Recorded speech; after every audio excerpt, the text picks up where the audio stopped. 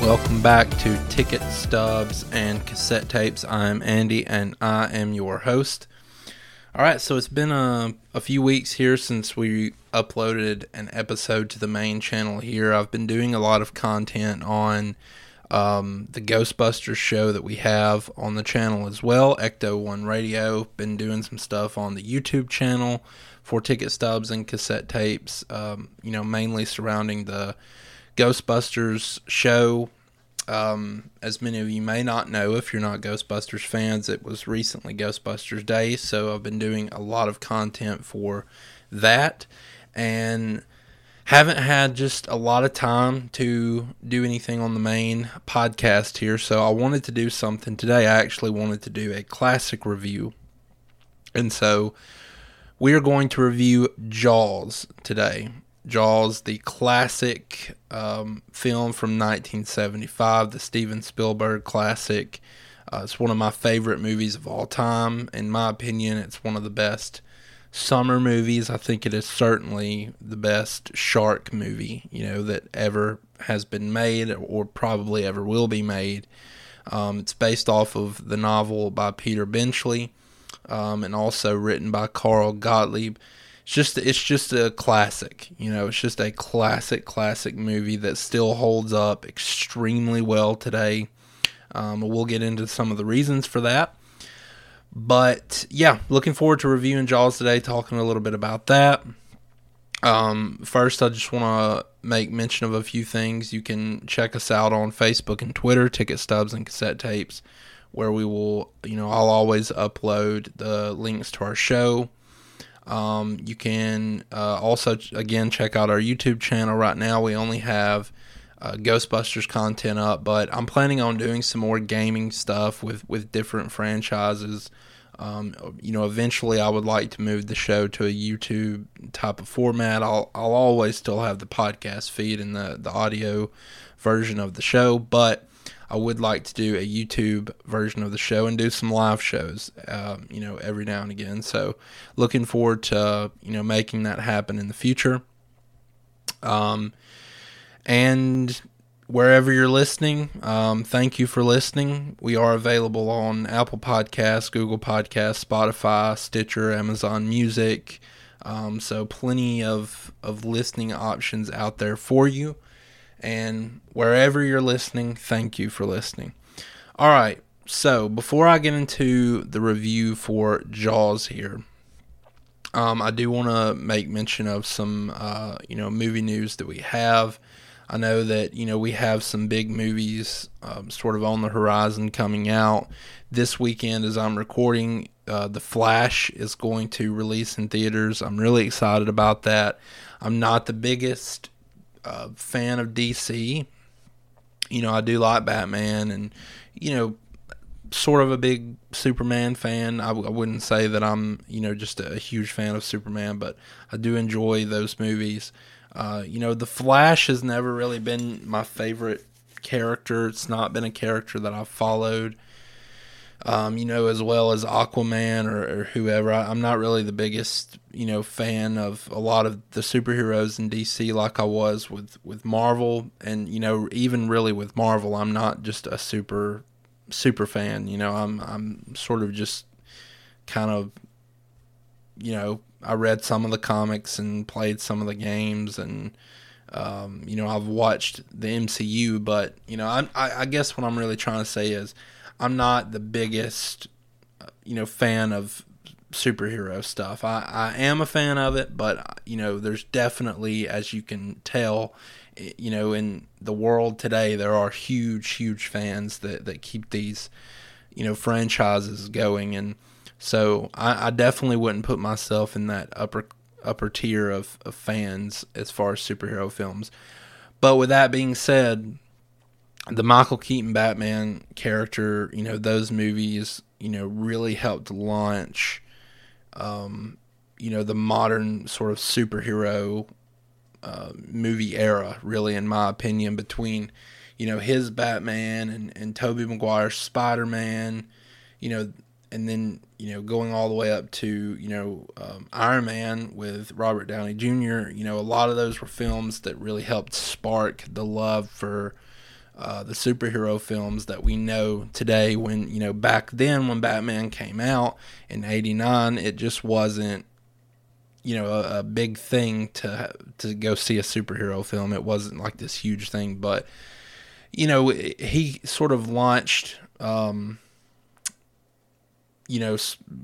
the character of Batman into, a different kind of status with the 1989, with Tim Burton's Batman in '89, and the sequel as well, which, in my opinion, it's not as good as the first one, but it is a good film to me. It's a film I enjoy, but I really am looking forward to seeing Michael Keaton back as Batman, back as Bruce Wayne. I'm really hoping this film devotes a lot of time to him. I know that there are people who will say otherwise, or will complain, about the fact that, it's a Flash movie and Batman's basically getting, all of the attention.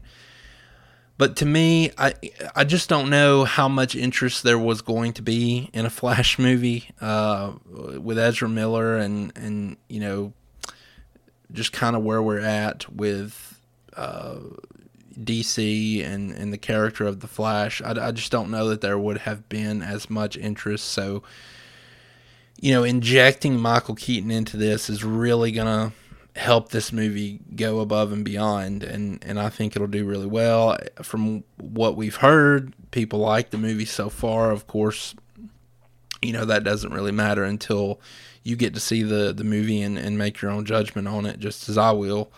But I'm really looking forward to it. I would really love to see a Michael Keaton, another standalone movie, maybe something to sort of, wrap up his character, his version of Batman. So maybe this can do it for us. And again, I'm really looking forward to this movie. And so I will watch it this weekend and I will review it on the channel. And yeah, so that's what we have right now on the docket. We also have Indiana Jones coming up. I don't know about this one right now. I know that, I'm also an Indiana Jones fan, as you could probably guess. I'm going to review the Indiana Jones films on the podcast, but as far as this movie is concerned, there's been, pretty mixed reviews on it so far. A lot of negative, some positive. I know that a lot of people have different thoughts about it, and with the last film that came out being Crystal Skull, this is one of those franchises that now is, there's a lot more attention given to it in terms of, will it be any good? And, when you have sort of I don't want to say a divisive film with Crystal Skull, because I don't really think it was divisive. I think it just, it's not seen as a very good movie.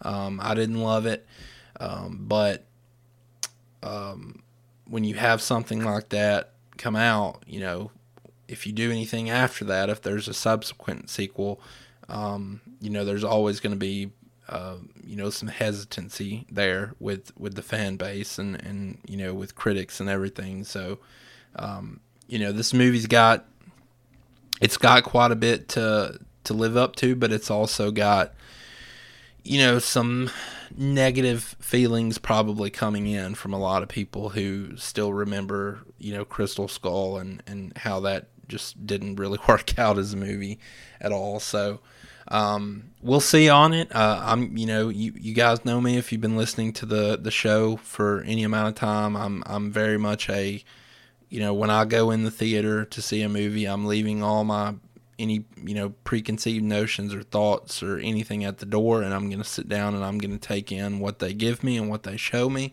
and then I will make my opinion based off that and that alone. So nobody's opinion is going to affect me. Nothing I saw or thought about the movie before I went in is going to affect me. It's simply, what I see on the screen will affect me. So I will, be more than happy to give my review of that movie after I see it. And so we're looking forward to that as well. Not just a whole lot going on besides that at the moment. I haven't really, seen much as far as new movies in the last few weeks. I did see Renfield the other night. I don't know that I'll do a full out review on that movie. I think the time maybe for that has come and gone, and to be honest with you, I thought it was okay. Didn't think it was great. I did enjoy Nicolas Cage. I did enjoy the special effects. I thought that there was a lot of attention put towards that.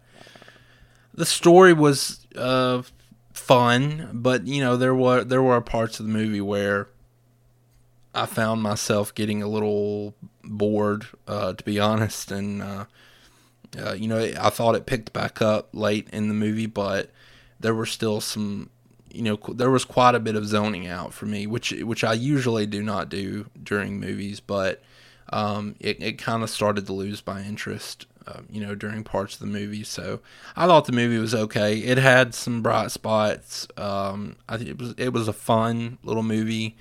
Is it something that I would ever go out of my way to watch again? I don't know. If it was just on one day, or I didn't have anything else going on, maybe. But it's definitely not a movie I think I'll purchase and own. So besides that, there's not been much going on in the way of new movies that I've taken in. So looking forward to these newer ones. But today, let's move into Jaws from 1975. This is one that when I started this channel back a couple of years ago, I was really excited to review because the idea of reviewing classic movies means that I want to do a lot of movies that aren't considered quote-unquote classics. So I want to do some movies that maybe didn't get the critical fanfare, or movies that maybe are just cult films and don't have the biggest fan base in the world, because I love a lot of those movies. But you also have movies like this, right? You have movies like the Jaws or the Star Wars or the Ghostbusters or whatever that are they're big movies. They were classics, and they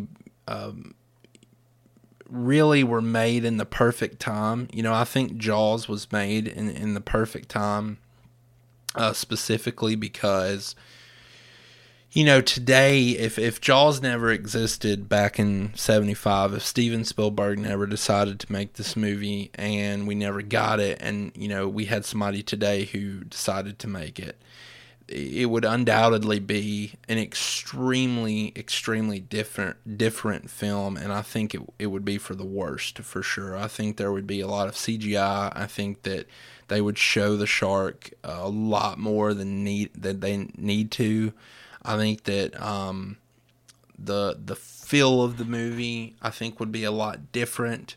This is a movie that it's kind of like a horror movie. I would definitely put it in that category, but at the same time, it's got such an adventure type feel that's of its time, and it's the type of feel that I love in a movie, and Jaws is one of the reasons that I love these kinds of movies that, it's just like, it's more than just what it's advertised as, right? Like if you look at like one of the posters for Jaws, it'll say like a terrifying motion picture or something like that, and they just play it off as horror. And again, while it is that, again, it's just a big adventure film that is ends up with three guys isolated on a boat out in the ocean, and it just kind of turns into this epic thing while still being kind of a relatively small story type of feel. So it's definitely got Steven Spielberg's fingerprints all over it. I mean, he is a master of making that kind of movie where it's got this, really big feel to it. And so I think that it was perfect when it came out. I think the timing of the release of this movie was perfect.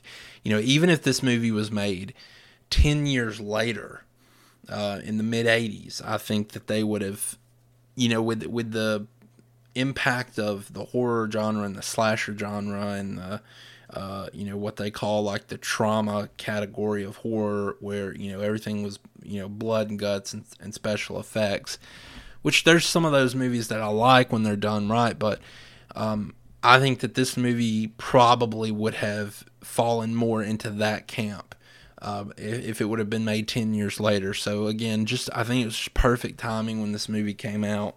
But let's get into it here. Jaws from 1975. This movie stars Roy Scheider as Brody, Robert Shaw as Quint, Richard Dreyfuss as Hooper, Lorraine Gary as Ellen, Murray Hamilton as Mayor Vaughn, Carl Gottlieb, who wrote the film, he stars as Meadows, and then you've got some other various actors as some of the characters here, including Chris Rebello as Michael Brody, who is Ellen and Captain Brody's son. You've also got Jay Mello as Sean Brody, their other son. You've got Lee Fierro as Mrs. Kittner, Jeffrey Voorhees as Alex Kittner. Of course, if you've seen the movie, you know who Alex Kittner is. Robert Nevin as the medical examiner. So yeah, there's for the time, there's a lot of star power in here. Robert Shaw, obviously a legendary, stage actor. He really ties this movie together with a real pretty bow. I mean, some of the dialogue that he delivers, the character that he plays, has become legendary in acting. And I mean, there are plenty of people who have never even seen Jaws who can quote you some of Quint's speech from the boat the night before the big epic ending of the movie. So, that there's so much to that character, and there's so much that Robert Shaw brought to that character. One of the things right off the top here that I love so much about this movie is Roy Scheider and sort of the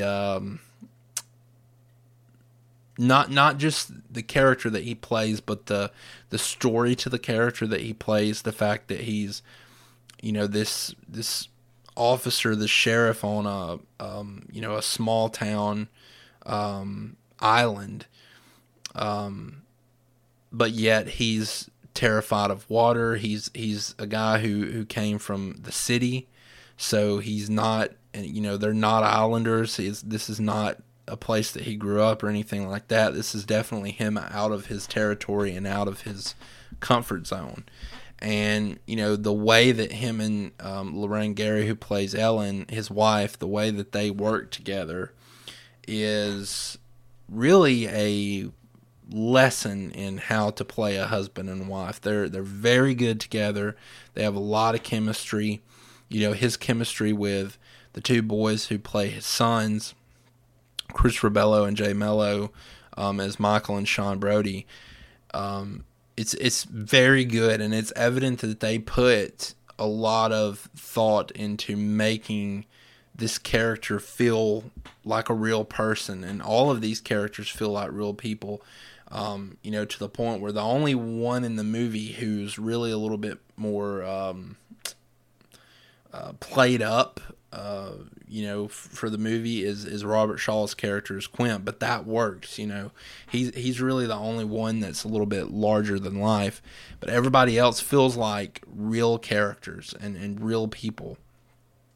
And Roy Scheider is just, he's incredible in this movie. Again, the way he plays kind of the scared guy who's supposed to be in charge of taking care of these problems.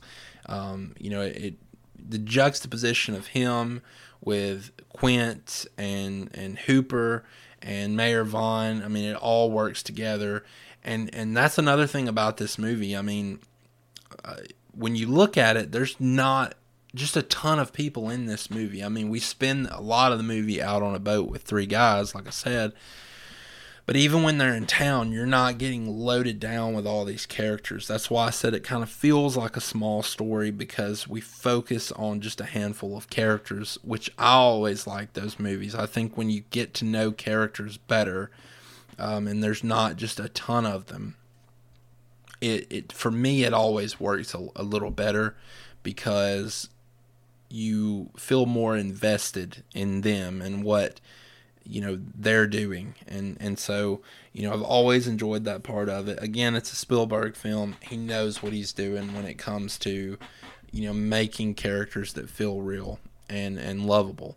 And so Roy Scheider, Lorraine Gary, they're great in their roles. I've talked about Quint. Hooper, Richard Dreyfuss as Matt Hooper. This is a character that when you first kind of look at this story, you almost think you don't even need this character, right? Because you have Quint, you have the guy who is, professes that he can kill the shark, and he comes across as that gritty, aged guy who's dealt with these problems before, and he acts like it's no big deal. I can go out there, I can get the shark. And so you would think at sort of first instance that between him and Brody, that you don't even need this Hooper character, but he comes in and adds so much to the movie before you even get to the Quint stuff, because obviously I think he's like an oceanographer or something like that. He's a marine biologist, a guy who studies and has made a life out of studying sea life and sea animals, and he knows sharks, and so he comes in and he kind of gets the big plot of the story started by letting the people in this town know that, hey, this girl that's been killed, this was not a boating accident. This was definitely a shark. And he sort of helps Brody go after the mayor and put the pressure on him to do something about this. And what really works for me with Hooper is not his relationship with Brody, but his relationship with Quint. I think it's kind of pretty well known at this point that Robert Shaw and Richard Dreyfuss, I don't think they got along very well, and you can see it in the movie. I mean, it's definitely there. Their characters are not meant to get along, and so I think that unfortunately, the real life relationship between those two bled over into the movie, but in a good way for the movie. And so, him being there and the dynamic between the three guys on the boat, Brody, Quint, and Hooper, is just incredible. When you get to the late in the movie when they're out on the ocean, hunting this shark down, it's some of the best filmmaking. It's some of the best story. Visuals, it's just some of the best stuff that you can see in cinema ever made, in my opinion. It's keeps you on the edge of your seat the whole time. A lot of that has to do with the shark, but a lot of it has to do with these guys. I mean, the whole scene where Quint gives his speech, where it's nighttime, they're in the deck of the boat or under the boat, and they're drinking and swapping stories and talking about their shark bites and their injuries and their tattoos or whatever. That's just incredible stuff. It really is. It makes you feel like you're there. There's so much good dialogue there, especially again when you get to Quint's speech and him talking about the USS Indianapolis. And to me, that's just pretty much has always been my favorite part of the movie, which is kind of funny. My favorite part of the movie has nothing to do with the shark. It's, the dialogue between, these three characters. And Quint's speech, this USS Indianapolis speech, the way he delivers the story, the music, the little bit of soft score that plays, the fact that you're sitting under the boat, you can see through the windows the night and the water out there, and you can't, that's always been kind of creepy to me that you can't, when it's dark out. Like when it's light outside on the ocean, you can't see under the water. But when it's dark out, that may as well just be a massive black void. You can't see anything in that water. You can't even, your line of sight is, it's like 10 feet, until you see moonlight hitting the ocean way far out. But you can't see anything. So them being down there, that little bit of score, what you can see in the background, the rocking back and forth of the boat and the noises that the boat makes. I mean, it's just incredible stuff, and the way he delivers this USS Indianapolis speech is, it's mesmerizing. It's one of those moments in a movie where you just can't take your eyes off the screen. I've never seen this movie in a theater. I would absolutely love if my local theater or even somebody a couple hours away, within a couple hours driving distance, would put this back in theaters for a weekend or something, because I would be the first in line to go see it. I would love to see this on a big screen with the surround sound. I think that this obviously plays well into that setting, but that's my personal favorite moment from the film. But I don't want to skip. I did want to talk about the characters there, but I don't want to immediately skip to the end of the movie. So let's talk about the shark, the star of the movie. For all intents and purposes, I would really say that the shark, is probably not actually the star of the movie, because if you know anything about the making of this movie, you know that the shark didn't work half the time. They built this mechanical shark. They nicknamed Bruce, which basically worked as, I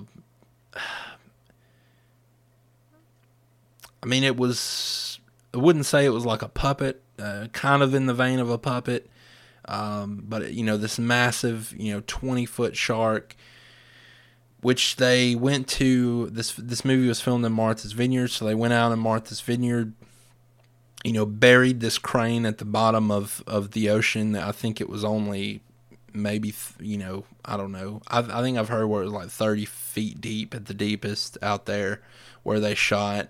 So they buried this huge crane. They put this shark on the top of it, and they used the crane to move the shark back and forth through the water. And you obviously have effects that can move his mouth, move his eyes. I think, I'm trying to remember, I think his tail can move. I could be wrong. I could be wrong. Maybe it doesn't in this movie. But yeah, they basically have servos that can move all the facial features. And wouldn't you know it, when you bury that kind of piece of technology, especially in 1974 when this movie was filmed, in a big saltwater ocean, the technology is going to mess up. It's going to cause the technology to screw up a lot, because, as we know, technology in water, and especially rough sea salt water, does not mix very well. So most of the time the shark was broken. That is why you do not see the shark a lot in this movie. That's why, they save a lot of the shots for later in the film. The shark was supposed to be seen quite a bit more than it is. But It is my opinion, and I think it's a lot of people's opinions, that that is the best thing that could have ever happened to them, because this movie is the definition of less is more. The less you see of the shark, the better. The shark in this movie looks believable. It looks real. It looks so much better than what anybody could do with CGI.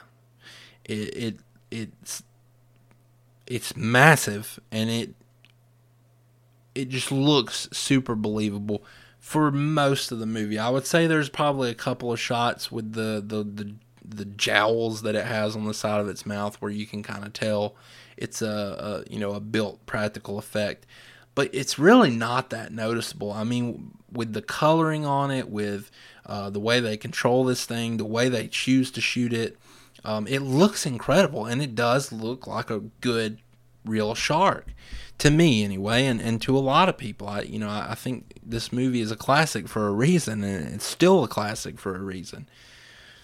And I think that for me personally, in some of the sequels to this movie, this shark looks better than it does in some of the sequels when it's a different shark with updated features.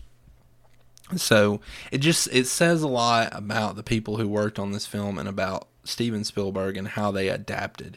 Again, this shark was supposed to be in the movie a lot more. There's if you go on YouTube, there's a video you can find on the basically the concept art for the Alex Kittner death in the movie. Now, if you don't know what that is, Alex Kittner was the little boy on the yellow raft who gets killed and basically sets a lot of the events of the movie into motion. He's I think Chrissy is the first victim, obviously, the opening of the movie, but this little boy is the one where things really get moving. He's obviously eaten, and I know that his mother is puts out an ad to bring in shark hunters to try to capture this thing, and it just sort of sets off a lot of events. But in the original concept art for his death, there was supposed to be a lot more of the shark scene. You don't see really any of the shark in the shot. You see him being pulled underwater. You see the blood. You see the shark's fins rolling. But in the original version of the movie, the shark was supposed to jump out of the water and grab him, and it was supposed to be a little bit more brutal. But to me personally, when you see what happened to him, it just looks a lot more real. It looks, a shark wouldn't make a big spectacle out of, attacking its prey. I think it would happen probably a lot like it happened in the movie. It would come from under the depths and pull them down. I know this is a little bit of a morbid topic, but it's a great example of the shark not working properly, them not being able to pull off something they originally intended, and it working out for the best. This music cue. I haven't even mentioned this so far. John Williams scored this movie. The incredible, my favorite composer certainly of all time, the incredible John Williams, who obviously composed Star Wars, all the Star Wars movies, and composed Indiana Jones. I mean, this is another one of his classic films, the Dun Dun Dun Dun Dun. That's John Williams. That score combined with the camera shots of the fin above water, those are incredible ways to show the shark without actually showing the shark. Another incredible way that they pulled that off were the yellow barrels that you see later in the film, where they shoot the shark, attach these barrels to him to try to keep track of him. And now in the movie, every time you see those, that's your notification of there's the shark. So this is their way of showing you the shark without actually showing you the shark. They're letting you know it's there through these barrels. It's, these are genius ideas that Steven Spielberg, came up with to portray the threat of the shark and really, make do with what he had. Because again, the shark just didn't work half the time. This was a movie that very easily could have been scrapped at the last minute. I know that I forget how long it took them to shoot this movie, but it went way over schedule. It went over budget. I know that, all's well that ends well, and everybody's certainly happy with how the movie, ended up. But, this was one of those movies that was kind of disastrous to make. And you can see why. I mean, a movie like this had never been done before, where they're filming out on an ocean.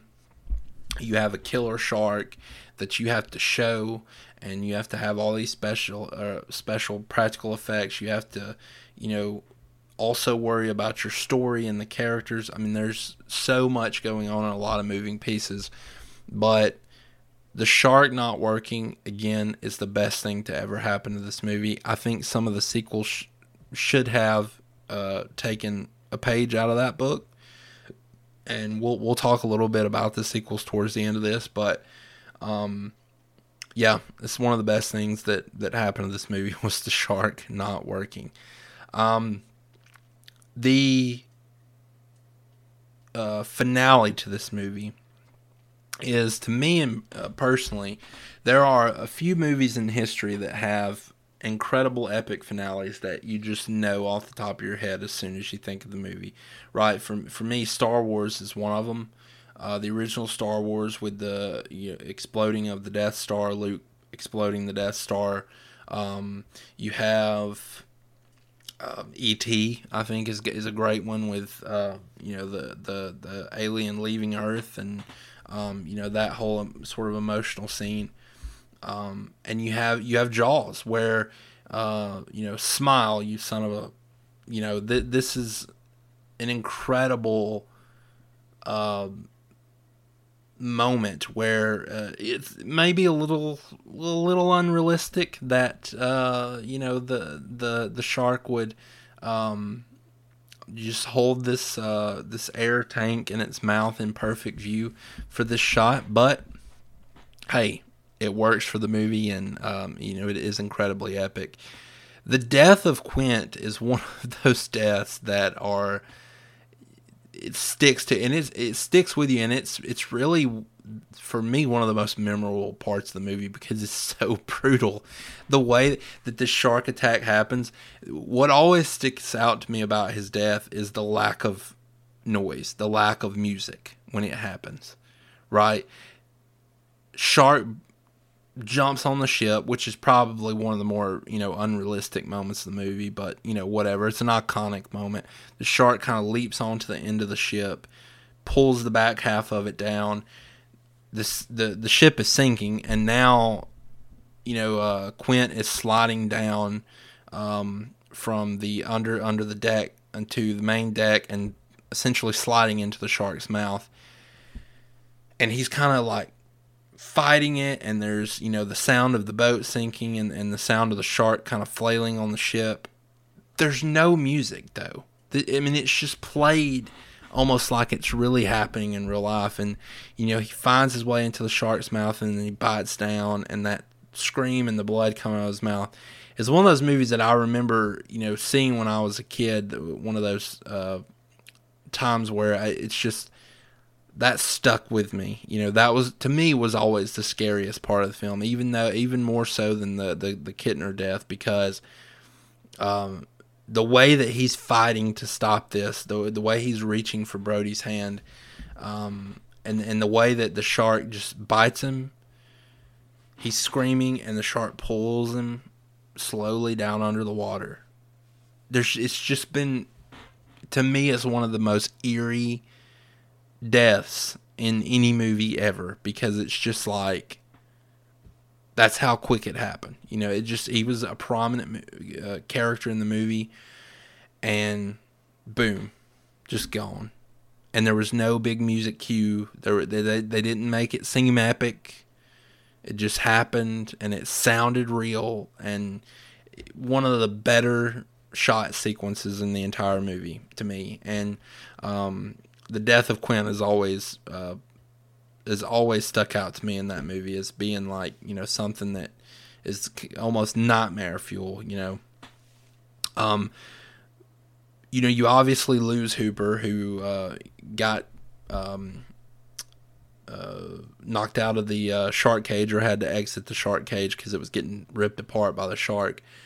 Which, by the way, I didn't talk about this. The shark cage sequence is interesting because it's another sequence where it was really tricky, and it was really what's the word I'm looking for? It was risky. It was really risky, right? Because once you get under the water and you get that whole different point of view of the shark, it becomes really easy at that point to start giving away your mystique of the shark, and give away some of the look of the shark that may not be up to standard, right? You may show too much at that point. We do have underwater POV throughout the movie, but it's from the shark's point of view, not the people who are swimming or who are in the water, right? So this is kind of the first time in the movie where you're getting the people point of view and not the sharks. And so it was a risky move. Now, how they did this, again, for those of you who don't know, is they put, I believe the original intention was to put a little person in a cage with like a 10-foot shark to make the scale of the shark seem a lot bigger. I think that they had actually a little person actor or stuntman on set ready to go, but when he saw the shark come by and mess with the cage, he basically opted out and said, no way, you can't pay me enough money to get in that cage. So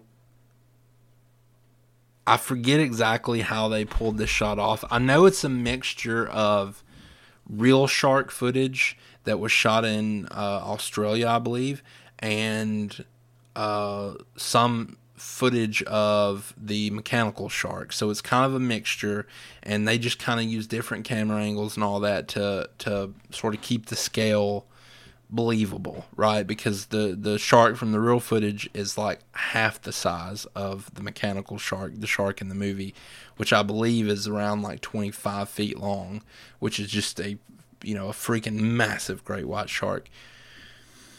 But one of the better shots you get in the film is the shark tearing the cage up. Now, this is real shark footage that was recorded on site by these basically these shark handlers. Again, I think in Australia. When the shark that they were filming came up and got its nose stuck in the cage and just started flailing and going crazy, so they used that footage to sort of stand in for the shark tearing the cage up, trying to get Hooper, and it works really well. Again, it's all in the trickery of the camera and how long you choose to focus on stuff, exactly where you put certain shots. But it's Spielberg, and he did it beautifully, and so it works. It's really cool to have an underwater POV like that, and it not look super cheesy and it not look super fake, because you do a really good job of handling real shark footage and the mechanical shark footage. So that's a great sequence, but that's kind of where you lose Hooper. He has to swim down to the bottom. You spend the last few minutes of this movie not knowing whether or not he's dead or alive. You kind of, from Brody and Quint's point of view, it's kind of assumed he's dead, because when they pull the cage back up, he's not there and the cage is ripped to pieces, so it's pretty much assumed he's dead. So he kind of exits, and you basically just have Brody there after Quint's death to either kill the shark or die. And the boat's sinking, and he's like on the the top mast of this boat as it's going down, and he's about to be fully submerged in water. The boat's almost completely sunk, and the way that he's lowering towards the water with that rifle, and basically he knows, and it's so great how this works in the movie. He knows that, like, I either hit this shot or he's about to come eat me. And the literal sinking feeling that you have from the boat going down, and these are like the last seconds to do anything. It's just incredible, and it's one of those iconic endings to a movie, where it's just incredibly epic, and you're on the edge of your seat, and you don't know what's going to happen. But it was beautifully shot. Again, the way that they give you this feeling of anxiety as he's lowering into the water. It works beautifully. It's just another great example of Spielberg's greatness and his his vision with how to set things up is second to none. And it's always been one of my favorite endings of the movie. It's incredibly epic. Jaws is one of these movies that I like to sort of I've always sort of classified it as horror for people who aren't horror fans, right? It's kind of more what you would call mainstream horror. In fact, I know quite a few people who love this movie who hate horror, right? But somehow Jaws works because, again, it works as that genre. It also works as just a big thriller. And, thrillers seem to work more for the mainstream crowd than horror movies do. So, Jaws is one of those movies that I would definitely classify it as horror, but also thriller. And, for a lot of people, the thriller part of it, the adventure part of it, is a little bit more thriving than the horror part. They can deal with seeing, 2 or 3 people get brutally killed by this thing, because the rest of the movie is so great, and it sort of puts it in a position where people can handle it. And so it's just, it is one of those movies that was made and nobody thought it would be, it would do anything, but it became, this massive, massive hit, this massive success, and, really set Steven Spielberg on a path toward,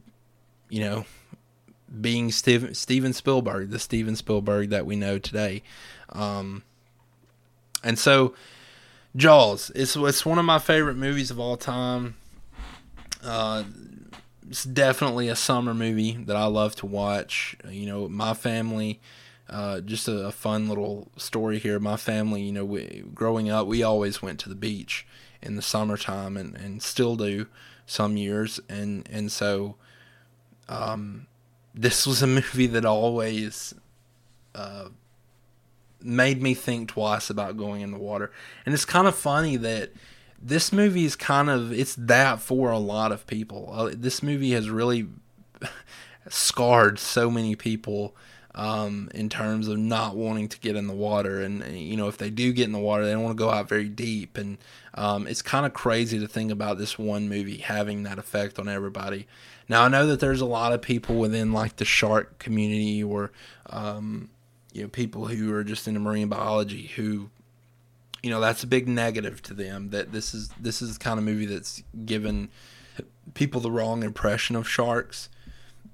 And, I don't really have an opinion on that one way or the other. I think that, people should be afraid of sharks, in my opinion. But are sharks like these, big, huge, massive serial killers like are in this movie? No, this is a monster movie, right? It's not an animal movie. It's a monster movie. The shark is a monster in here. It's not your standard run-of-the-mill shark. That's literally what the whole movie is about. The fact that there are sharks, and then there's what this thing is, right? It's fictitious. It's it's a made up story, based off of the New Jersey shark attacks, though. From I'm trying to remember what period those shark attacks were. I think it was 1916, I believe, where you had the Jersey Shore attacks. Which basically, I think within like a 10, 11 day period, you just had a bunch of these shark attacks up and down the coast of the Jersey Shore. You had some of them that were really far inland because there was a shark or two that were going up, swimming up, I believe, like these brackish rivers.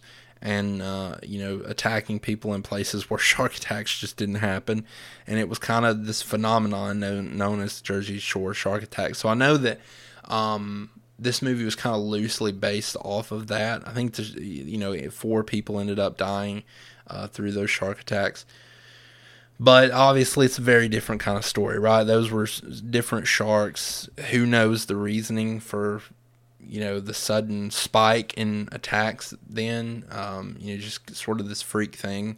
But, again, I do know this is loosely based off that, but again, this is a monster movie. It's not as out there as like Jaws: The Revenge, where you have a shark that is just personally attacking a family, which is, if you've seen that movie, you know how kind of crazy that premise is. But yeah, I mean, this is not Jaws 3 where a shark is coming into a park just specifically to get revenge for its baby. I mean, it's not that out there, but it is a monster movie, right? It is a monster movie. So, and there's all kinds of animal monster movies like this, right? Whether it be, about an anaconda or a crocodile or an alligator, or, I've seen everything from those to, a hog or birds. I mean, those are monster movies, right? Those are not how the animals typically behave. That's why it's a movie and it's fake, and that's the story, So that's kind of my opinion on that. So let's go through right quick. Let's go through some quick sort of trivia for the movie. I always think it's kind of interesting to read some of this stuff, especially with these kind of movies where there was, it was made as this smaller thing, but it ended up becoming this hit. It's always fun to sort of read the trivia. So several decades after this film's release, Lee Fierro, who played Mrs. Kittner, walked into a seafood restaurant and noticed that the menu had an Alex Kittner sandwich. She commented that she had played his mother so many years ago. The owner of the restaurant ran out to meet her, and he was none other than Jeffrey Voorhees, who had played her son, Alex Kittner. And they had not seen each other since the original movie shoot. That's really cool. I think that the fun of the Alex Kittner sandwich is, that's pretty cool. Another one here, when composer John Williams originally played the score for director Steven Spielberg laughed and said, "That's funny, John, really, but what did you have in mind for the theme of Jaws?" Spielberg later stated that without Williams' score, the movie would only been half as successful, and according to Williams, it jump-started his career. So this is a good point that I brought up a little bit, but I want to add to here. Spielberg's dead on here. That without this score, the movie wouldn't have been near as good as it was. The score gives this feeling of epic to it, right? And I put this movie in the same category as 2 other movies. One of them is another John Williams scored movie, which is Star Wars, right? The Star Wars movies, but especially that first one, when you just take it into context, would not have been near as epic without that music, right? The music adds so much to it. Another one is Halloween from 1978 by John Carpenter. That score that he added to the movie really gives the feel to the movie, right? And in fact, with that movie, John Carpenter showed the movie to people without the score, and nobody liked the movie. Adds the score to it, shows it again, people love the movie, right? And are terrified of the movie because the music, the score adds so much. You've heard me talk about this several times before. People do not realize, who are not really big movie fans, how much score adds to movie. It can set the tone. And this is one of those movies where it does it beautifully. And John Williams, again, is just a master of his craft. According to director Steven Spielberg, the prop arm looked too fake in the scene where Chrissy's remains are discovered. So instead, they buried a female crew member in the sand with only her arm exposed. Yeah, that's really...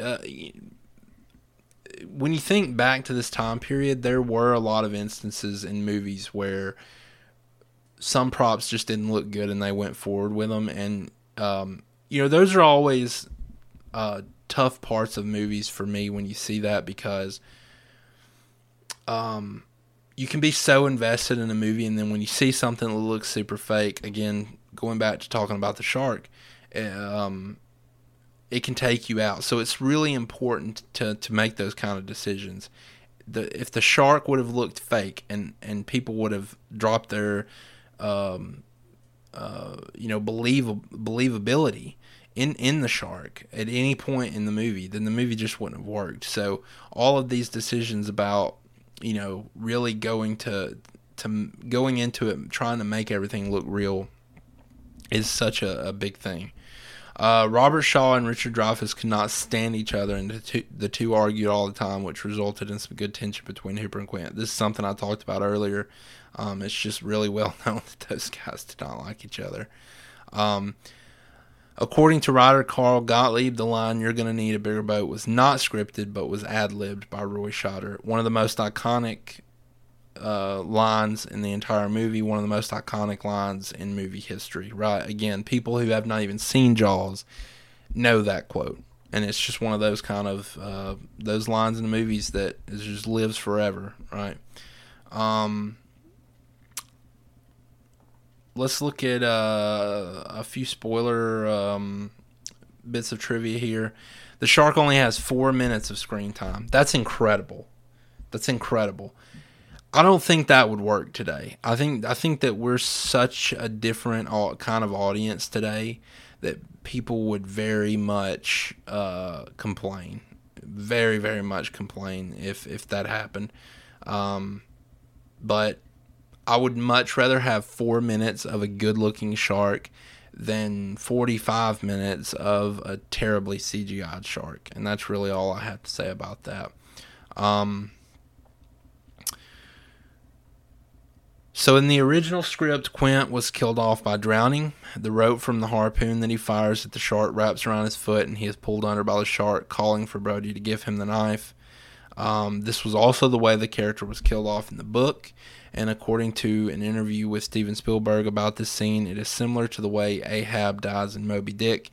However, it was decided that Quint should be eaten, as this would be the most tragic for the character based on his experiences on the USS Indianapolis, so the script was changed to what it is in the movie.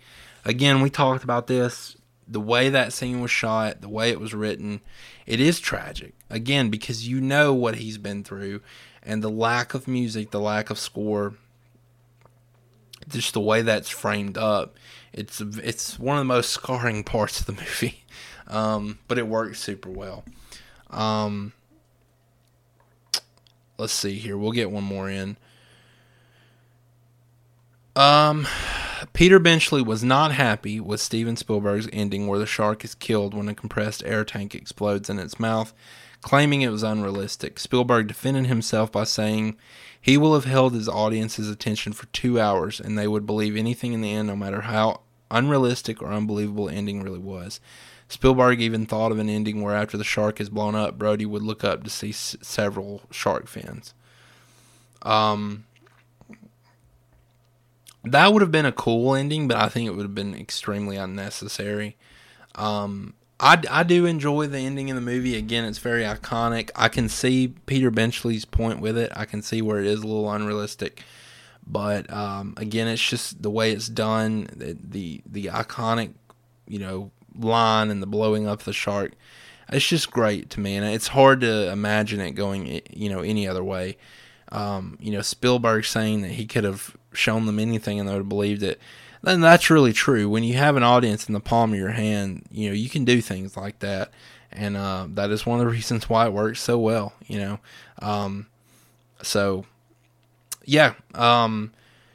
That's Jaws. Again, this is a movie I love. This is a movie that I've got a lot of memories with growing up. This was a movie that, I used to rent a lot, especially during the summer. I did, of course, I've seen the sequels. I don't have just a whole lot to say about the sequels, to be honest.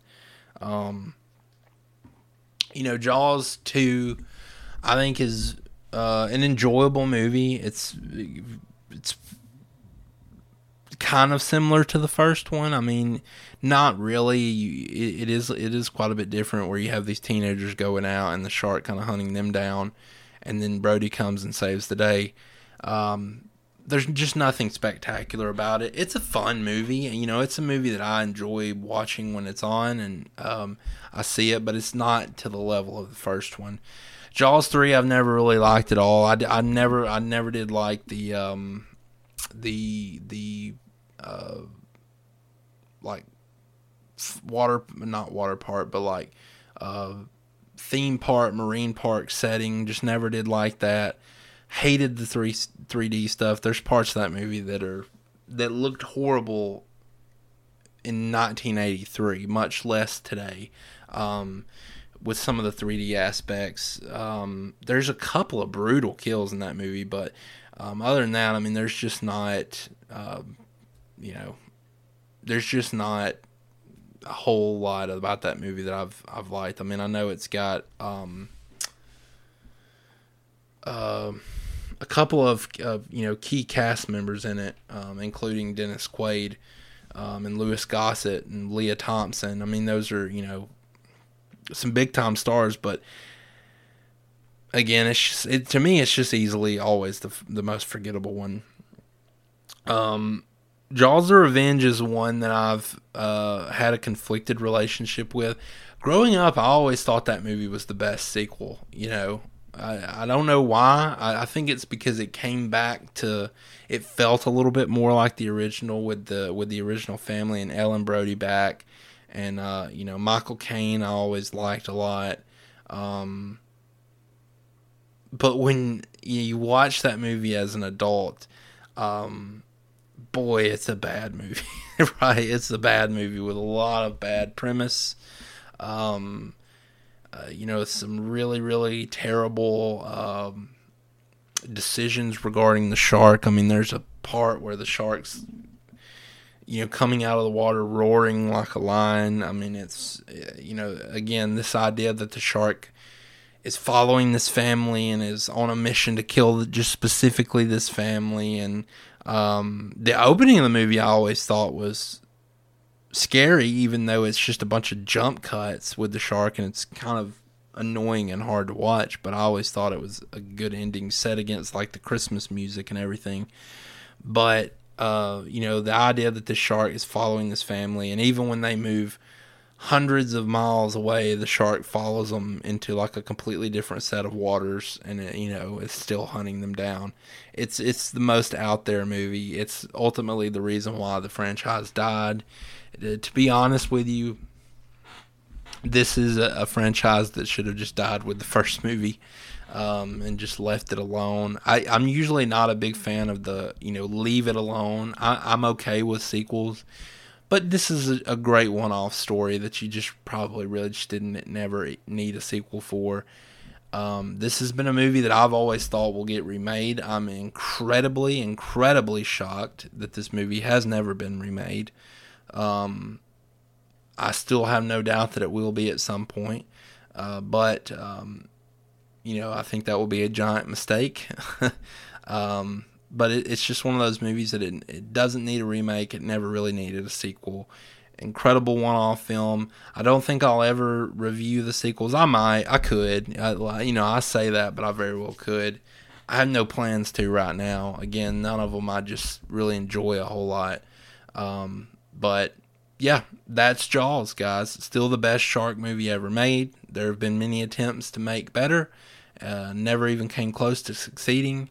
And it's just one of those classic, iconic films. This is Spielberg in his heyday, and it shows. He's an incredible filmmaker, and this was really one of the big launching points for his career, as it should have been.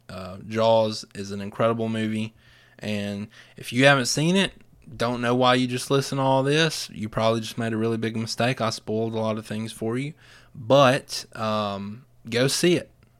Definitely go see it. Make time to watch it. I don't know why you haven't seen it yet, because it's one of the best movies ever made. So, yeah, that's Jaws. Guys, I'm going to review The Flash this weekend, so expect that up on the channel as well. Again, if you're into the Ghostbuster stuff, check out the Ecto One Radio Show.